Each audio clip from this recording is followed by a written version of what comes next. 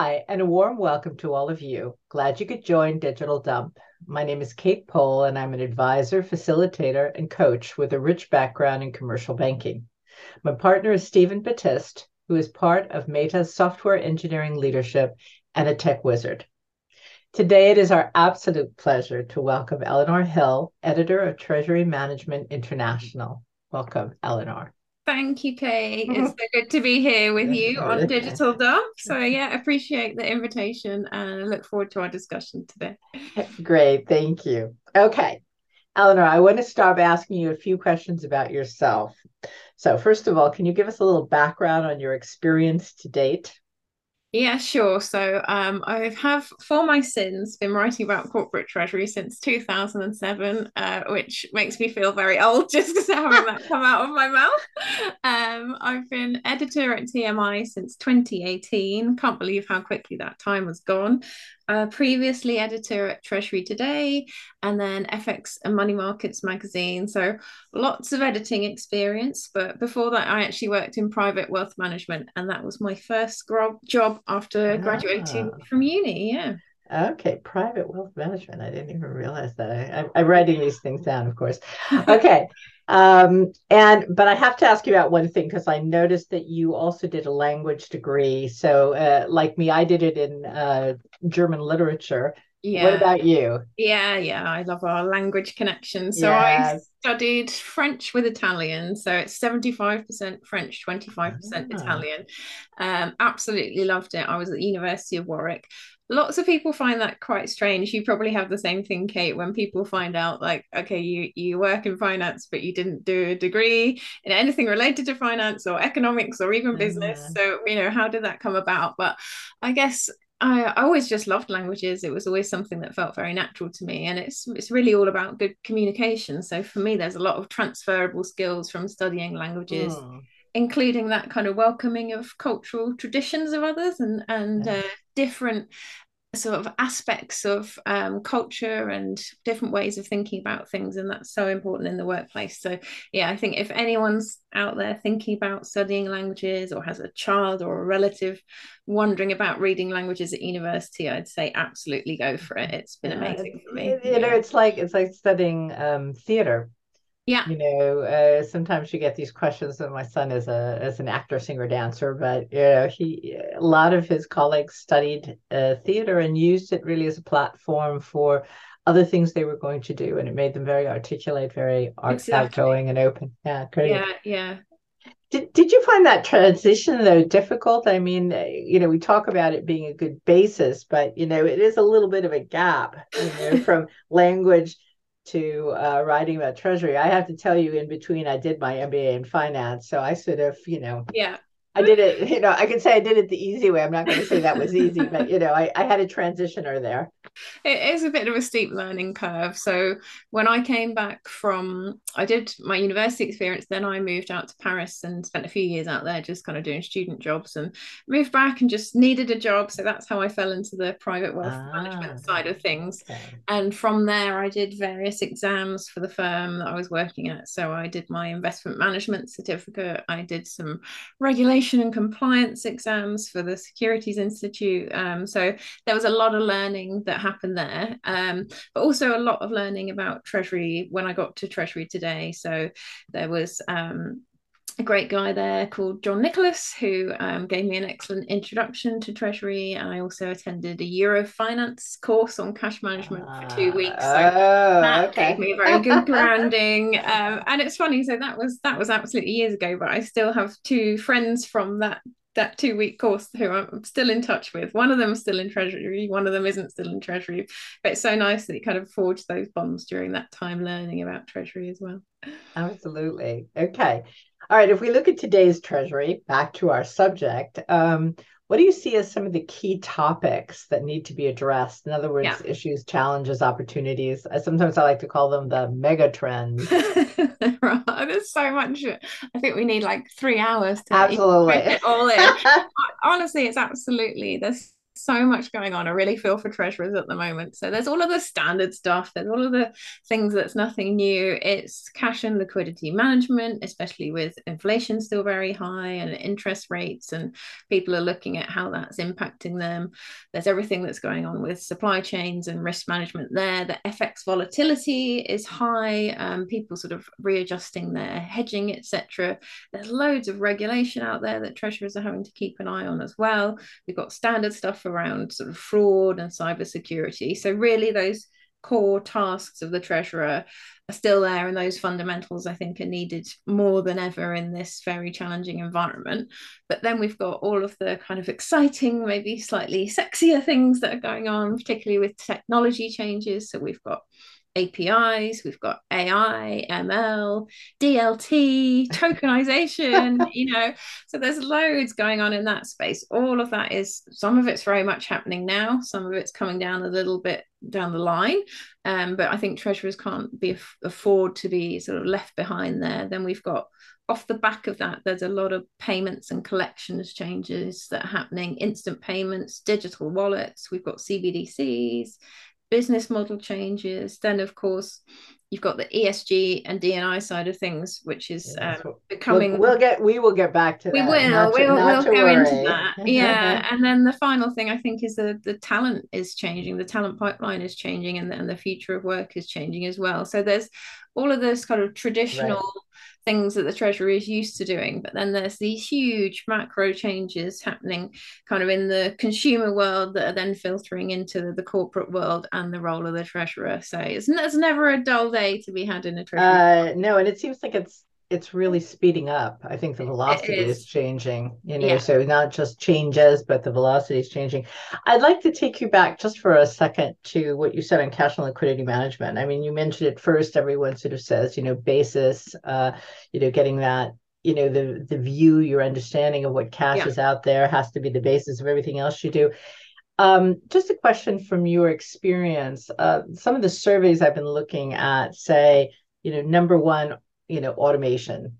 Number Mm-hmm. two, cash visibility. Number three, cash forecasting. Um, how saturated do you think the market is? And I know, this is really off the cuff. So, how saturated do you think the market is in terms of treasury management systems or treasury management software? Yeah, And you know it what? There's seems to be a big topic all of a sudden again, it or is. It is. It's something that treasurers are struggling with a lot, because there's the core sort of systems vendors out there that we've known and loved for ages, and some of them are moving on very rapidly, and they're really embracing things like APIs and creating API marketplaces so that treasurers can use the core system but also have these funky functionalities that they can go and pick from an API marketplace, and that's sort of connecting them to fintechs who have specific niche products that they can bring in. So that's very exciting. But I think, yeah, some of it's a little bit stale as well. Some of the system vendors are maybe a little bit further behind. The banks are also trying to get in on the act, so we're seeing a lot of tie-ups where they're integrating sort of cash flow forecasting solutions into the bank platform. So that's quite interesting. I don't think anyone's found the ultimate answer to treasury technology yet by any means. I think there's still a long way to go. And fintechs are becoming very interesting now. So maybe 5 years ago, when we started talking about fintechs in a kind of proper capacity, right. people were still quite worried about it and the risks associated with working with a fintech. I think we're seeing more and more tie-ups with fintechs, not only banks and vendors tying up with fintechs, but actually corporate treasurers going direct to fintechs now. So there's no kind of middleman, as it were. So that's changing the game. But for me, yes, it is still maybe a little bit oversaturated. There isn't that one solution out there. But I do think with this move towards these kind of API marketplaces, that treasurers will maybe have a model in the future where they can pick and choose what they want rather than just being given something, Right. which is So a still little bit more, I don't know if the term is completely right, but a little bit more best of breed selection rather exactly. than Yeah, the whole monolith or the, exactly. take the Yeah, package. Okay. yeah. No, fair enough. Thank you. Um, excuse me. one thing we try to do at Digital Dump is really to demystify tech. And you've mentioned a little bit of tech, so I'm going to come back to that now and make it easier for everyone to understand. So, in your view, and you mentioned a few, but I'm not going to say anything, I'm going to make you do it. What are the two, maybe three most important or key technologies that you think will move the dial in the next 2 to 3 years?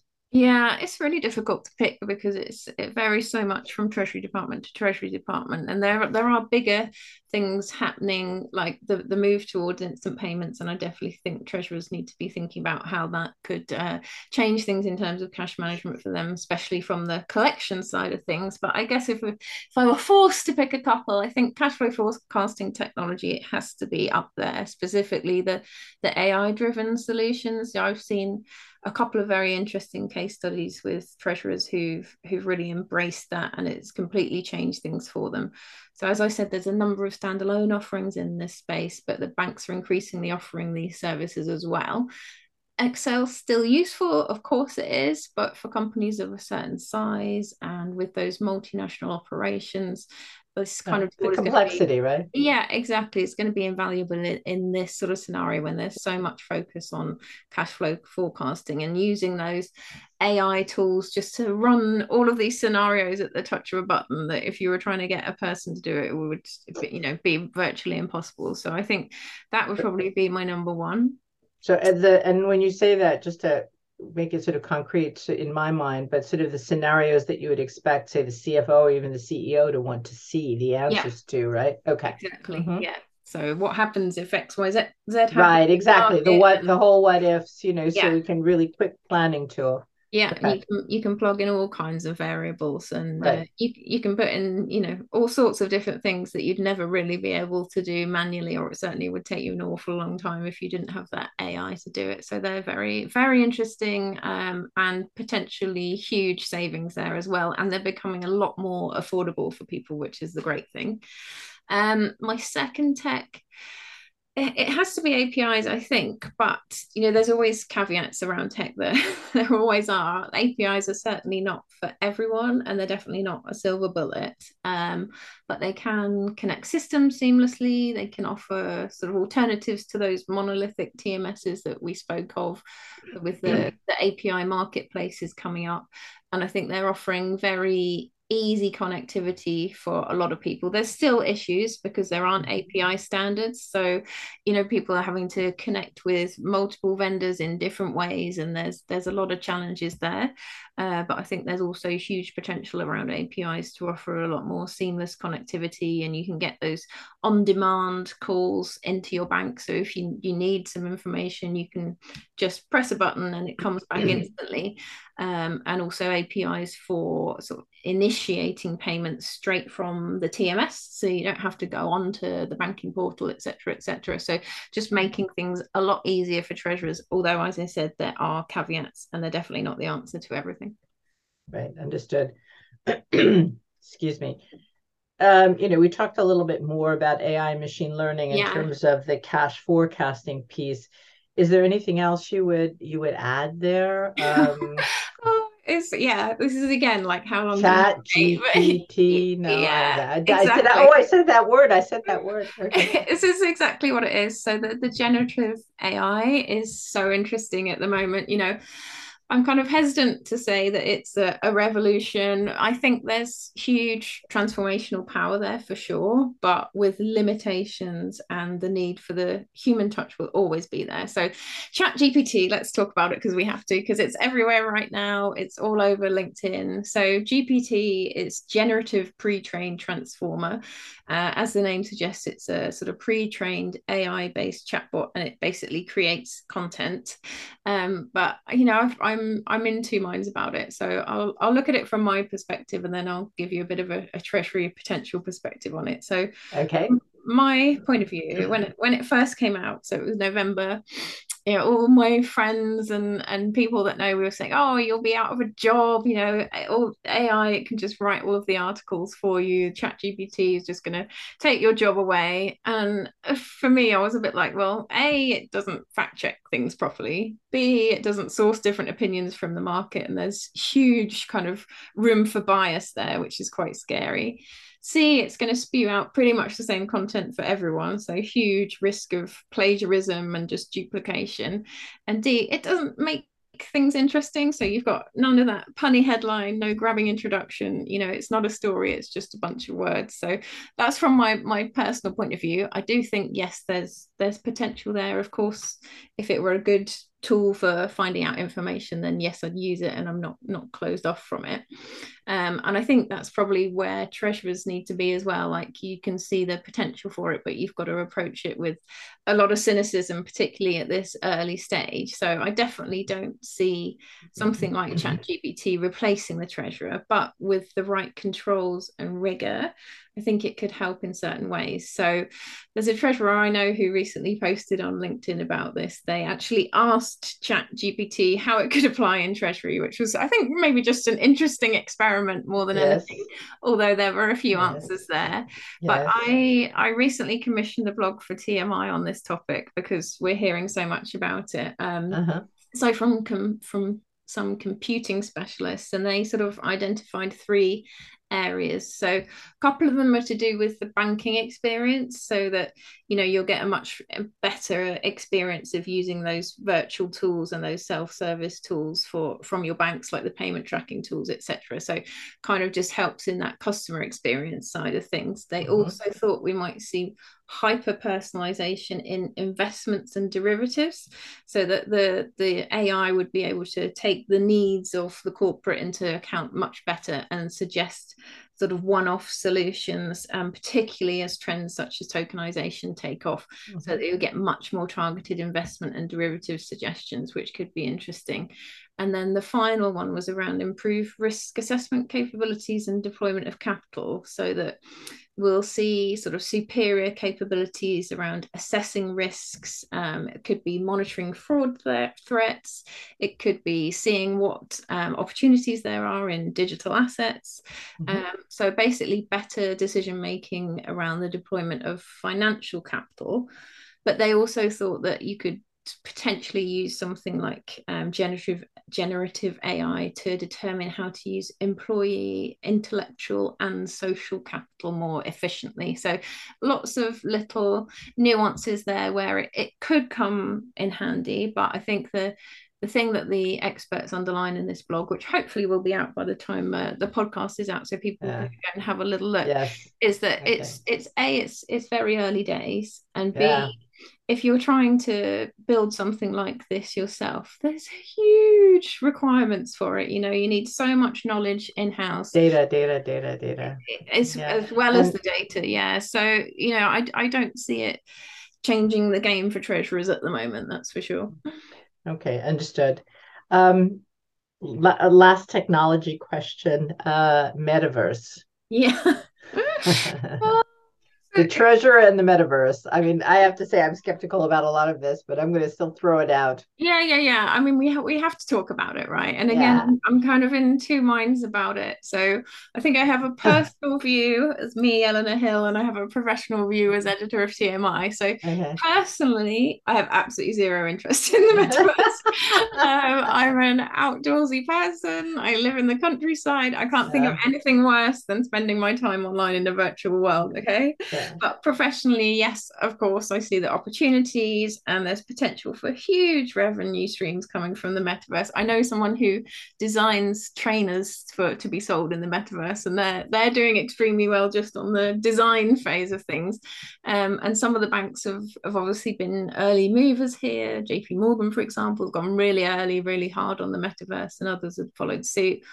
But for treasurers, I personally think there's more pressing priorities right now. I have spoken to a few treasurers about it. Some of them are sort of semi-interested and potentially see it as a good place for enhanced meetings and training Yeah, I was just going to experiences. hear where I've heard the one thing I've heard over and over is training.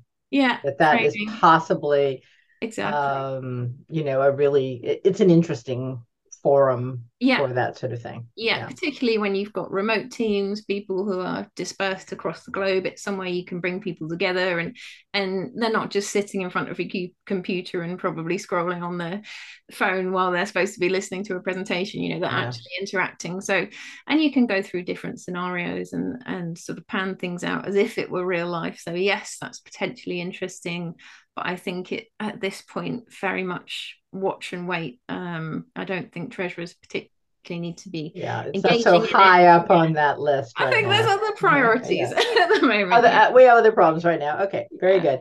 If I want to come back and pick up something you said about talent and, the changing market for talent and the Yeah. Yeah. future of work, seeing it through a few different lenses, including, if you will, AI or technology, but where do you see all that going? Yeah, you know what? I think there's undoubtedly going to be a call for Treasury candidates with experience around AI and wider sort of data analytics. I think new jobs will actually open up within Treasury, and some of the really large Treasury teams we deal with. So you're talking like 35 people just in the Treasury team. Wow. Okay. Yeah, yeah, like at that really large end, we're seeing some Hmm. of them have technology specialists and leads within the team. So literally their sole role is to look after the Treasury tech and ensure that Treasury is using the most innovative tech possible. Wow. And Okay. obviously, that's a hugely privileged position to be in right now. Yeah. Loads of Yeah. Treasury departments do not have that. They don't have that budget. But I think that shows you how important tech is going to be in the future Yeah. of Treasury. So I see that kind of persisting and evolving, but we can't forget about existing team members, and we need to make sure that they're being upskilled. And making sure that training is ongoing. And hopefully, AI can take away some of the boring, mundane treasury jobs and leave humans to do the exciting part. Right. I Yeah. mean, I heard a story. I don't know if this resonates with what you've heard, but I heard from actually a consultant of working with say treasuries in the U.S. where this was his example anyway, where you have say a junior person who is assisting the assistant treasurer, and all of a sudden they're keying in every morning data for an hour or two, and they say, Yep. "I'm done with that job. I'm not going to do it. This is boring and not fun." And so that's how I sort of also got the whole theme of automation, which I then find in these studies, and it resonates with me.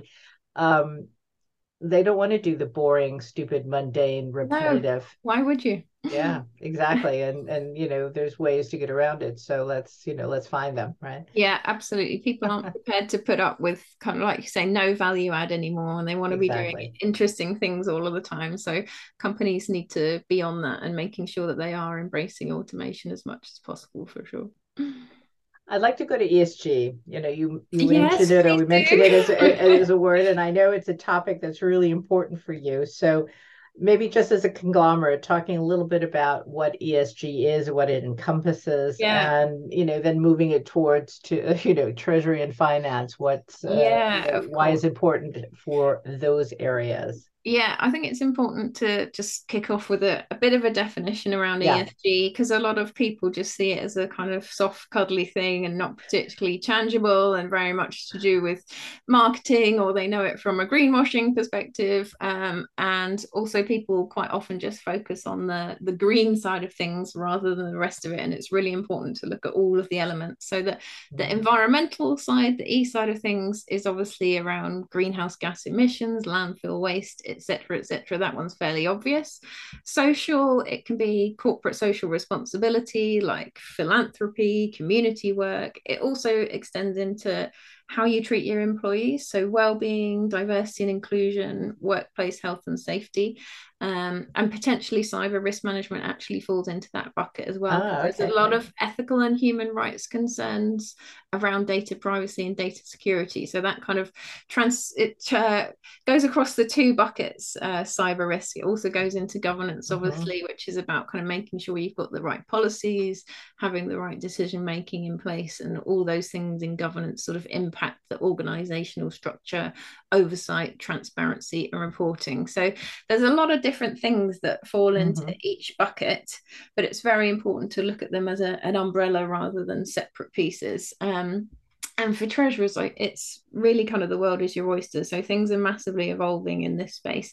Even over the last sort of 3 years, it's evolved from just the basic green bonds, maybe is what we saw first. And now we've got green and social bonds and loans, green and sustainable deposits, ESG MMFs. We've got sustainable supply chain finance programs. So that's where you get sort of incentives offered to suppliers for meeting certain ESG criteria or even D&I criteria. So there's some firms that are kind of working specifically with firms who are minority owned or women owned and trying to support them better through different SCF programs. So that's quite exciting. It's also moving into the FX world. So we've got ESG linked FX derivatives where you have to meet certain KPIs.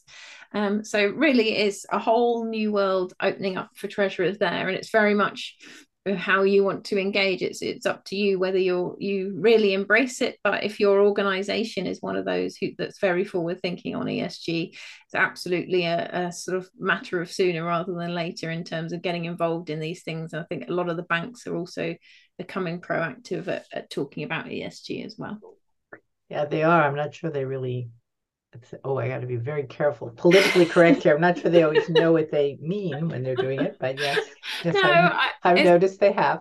they have. There's some of them that are very good. Yeah. They've got people who are extremely knowledgeable about it. They've thought very long and hard about their product offerings.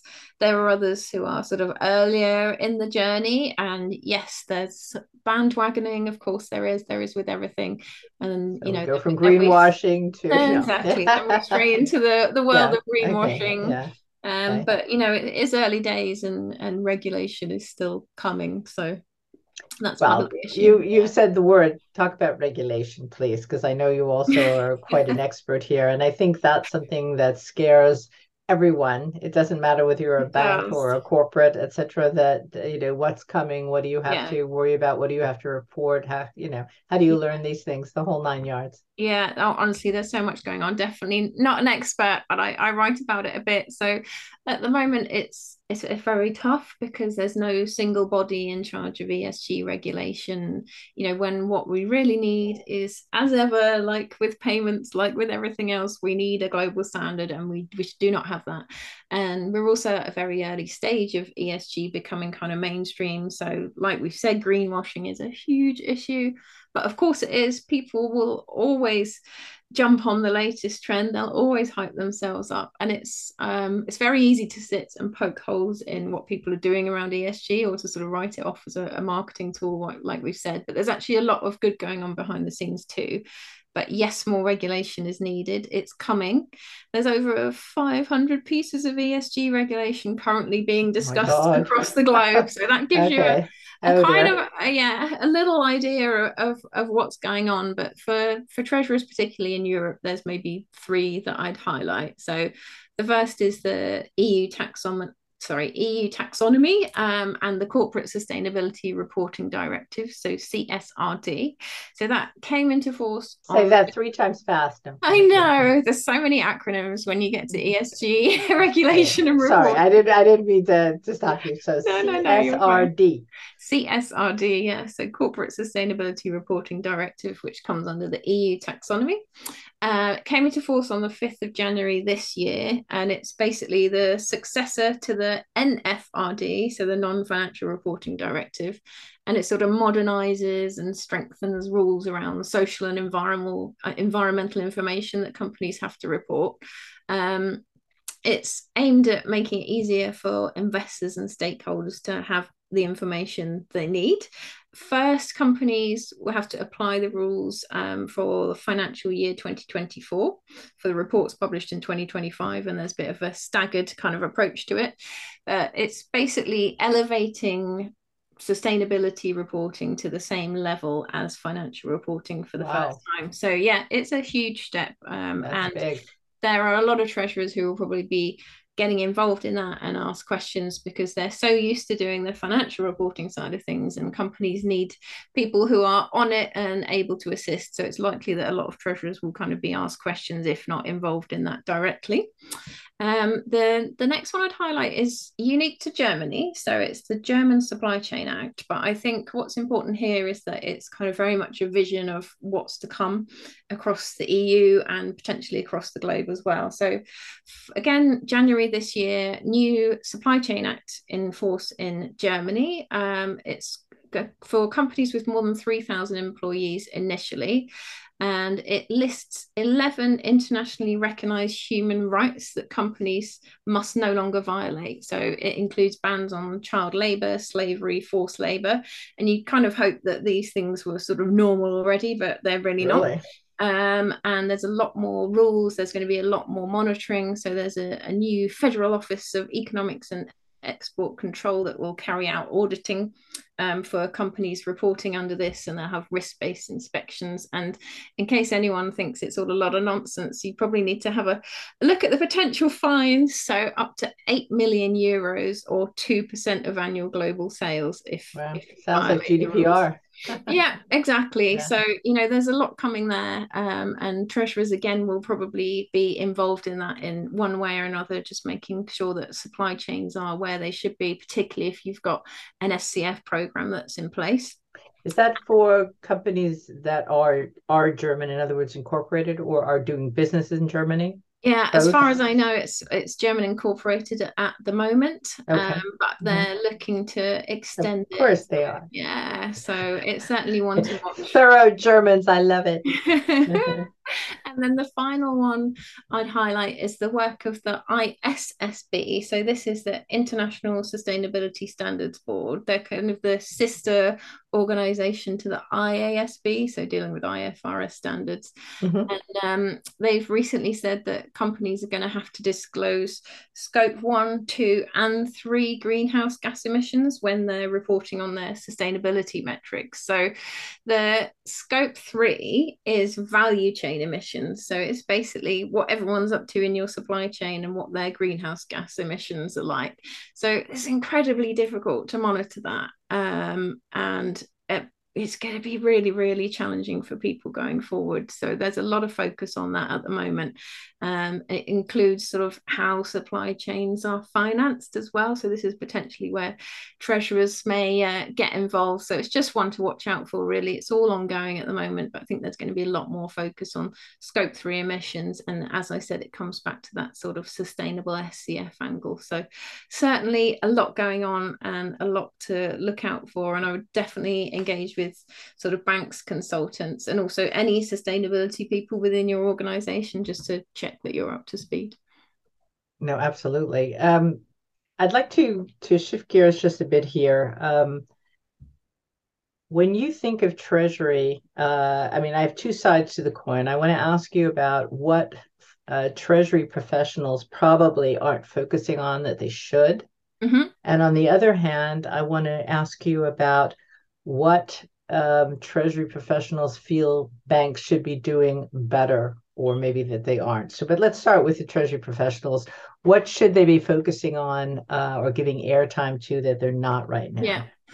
now? It's a tough one. I think treasurers are doing an amazing job in a very difficult market, and they're giving as much time as they can to things. But I want to come back to something that I mentioned earlier, which was the fintechs.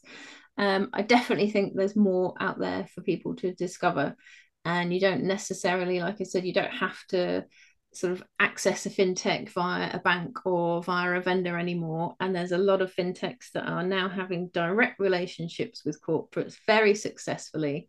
And I do think there's some sort of relatively easy wins out there. So I would encourage people to sort of explore the fintech world, see what's out there, get some case studies, speak to your peers working with fintechs. So at TMI, we have our innovation lab where we Mhm. showcase different fintechs. We sort of say a little bit about what they do and how they can help you. So if anyone wants to have a look, head over there. But definitely, I would encourage treasurers to explore the world of fintechs a little bit more. Okay, And very fair. then I think, I mean, there's always that element of sort of challenging the status quo or what used to be best practice. But as digitalization has come forward and has moved on at a massive pace, I'm not entirely sure that Treasury fundamentals have moved on at the same pace, and also Treasury training. And I do worry about that, whether like the training that we're giving people is right for the environment that we're in now. Because there's an argument today that is centralization the right answer for Treasury anymore? In the world that we have now, where we can bring things together without sort of having to be in the same location, do we need Treasury centralization? Actually, is it better to have a semi-decentralized Treasury? And there's sort of ongoing arguments about this, and I'm having various discussions with people, and we're in the middle of writing an article about it. Standardization versus centralization. Yeah, exactly. But I think my message to treasurers would be like, yeah, just because that's what we've always talked about as the nirvana, is it actually anymore? Have things moved on? And again, look at that training that you're giving to your new employees and younger employees, and is it appropriate for the world that we're now operating in? Okay, fair enough. Now I want to take the lens of the treasurer or your combined treasurers that Yeah, looking at their bank or their key banks and saying, if you want to keep this position with us, this is what we expect from you. And if you would look at it sort of from the payments lens, because I think that's a key one. So, or payments, maybe liquidity. What could a bank be doing better? I mean, you mentioned one thing that sort of stuck in my mind right away, that smart banks are working more closely, say, with fintechs yeah, or with startups to provide services that may not all be made here, but yeah. are better or much more fit for purpose.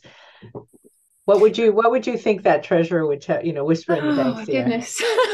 That's not entirely sure what to say to that one. Hold on, I have to have a little think about that. Yeah, I mean it's hard. I mean what I was thinking of, one of the first things that came to my mind was something like a better customer interface, that banks tend to make interfacing with their corporate hard. Or the second one was the one that we just talked about that you mentioned. I was just wondering if anything, really snapped to mind. If not, don't worry. No, I mean, I think it is that thing of kind of making yourself a supermarket rather than a corner shop. And you've got to have the whole range of products. You've got to have the whole range of solutions available for people.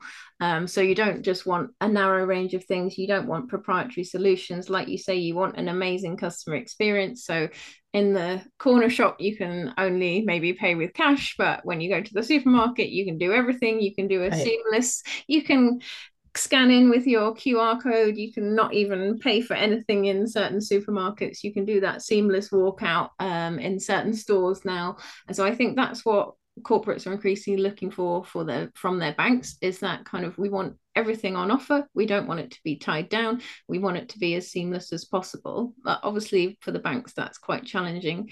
I think you also need that consultancy side of things from the banks more, the advisory side of things. So if we look at APIs, for example, for a moment, yes, there's a lot of banks kind of pushing their API connectivity, but if you're a corporate, what you want is actually for your bank to say, well, yes, we offer this API route, but looking at it for you, we think that this might actually be a more appropriate Right, route. right, So I right. think Okay. they're definitely, Don't get rid of all your connectivity that you have today just to go API. Just make yeah, sure it makes yeah, sense. Yeah. exactly. So more of that sort of advisory side of things. And then just on I guess, a note on the sort of ESG and D&I side of things, I think corporates increasingly need to be challenging their banks, particularly around D&I. We still see there's far too many older male bankers, particularly in senior positions. It's very male, pale, stale, and I'd love to see that move on a bit. And corporates, there's one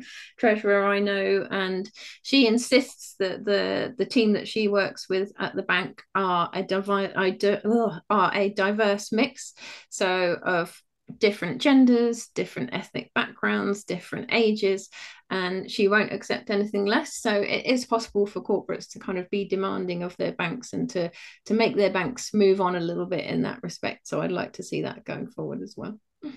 That's great. Okay, so I still love it. Male, pale, and stale. Yes, unfortunately, that's true. I just had an incident today. I mean, I'm a real stickler on this, I must admit. Somebody wrote to me and said, "Can you tell me about some of the girls you think are really cool in fintech?" And I said, "Oh, do you mean the women?" Women, yeah.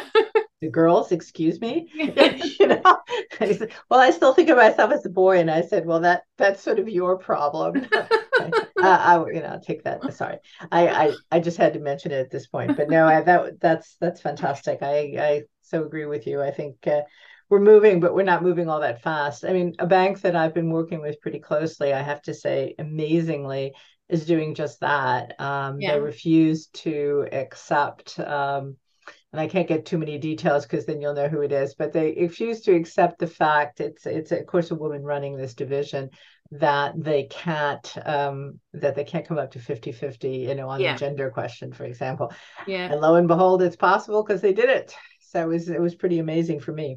yeah. But they're very few and far between in my experience. Very few and far Yeah, between because yeah, it takes the tone from the top to absolutely. absolutely insist and enforce it. Yeah, It's not going to come bottom up here.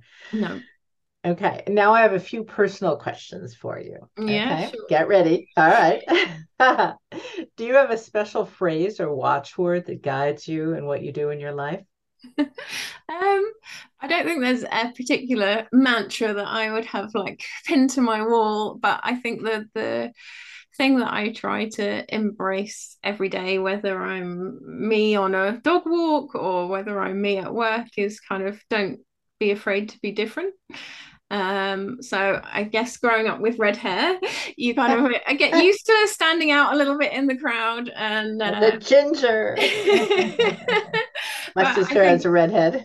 yeah, I think it's really important to kind of always be you and be faithful to who you are. So if I see something that I don't feel comfortable with, or I think should be maybe being done a better way or a different way, I'll certainly always call that out. And I don't feel like you should just fall in line with everyone else just to be normal. There's nothing worse than being normal in my book, so kind of challenge things and make sure that you're coming at it from a different angle. That's probably my way of looking at life.